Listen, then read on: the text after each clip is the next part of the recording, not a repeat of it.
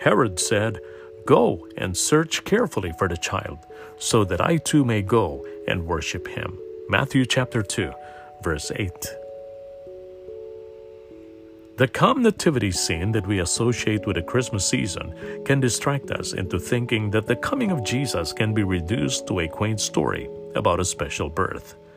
The images of angels, shepherds, and a manger can become idyllic in our minds.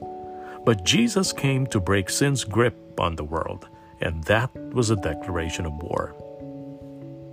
When Herod heard that a new king might be living in his land, he took drastic steps to protect his power. With characteristic heartlessness, he aimed to destroy this child that dared to threaten his power. Herod wanted to send a clear message that his position should not be challenged.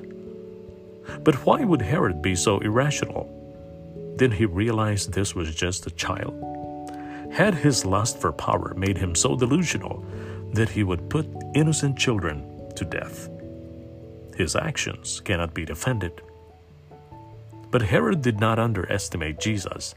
This newborn king could and would change everything.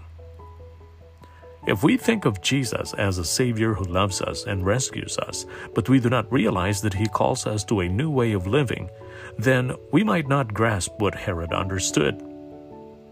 Jesus Christ came to reclaim God's creation.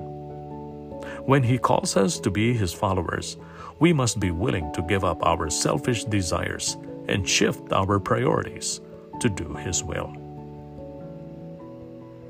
Lord Jesus, we belong to You. Help us to give up our selfish desires as we realize the kind of submission You desire from us. We pray in Your name. Amen.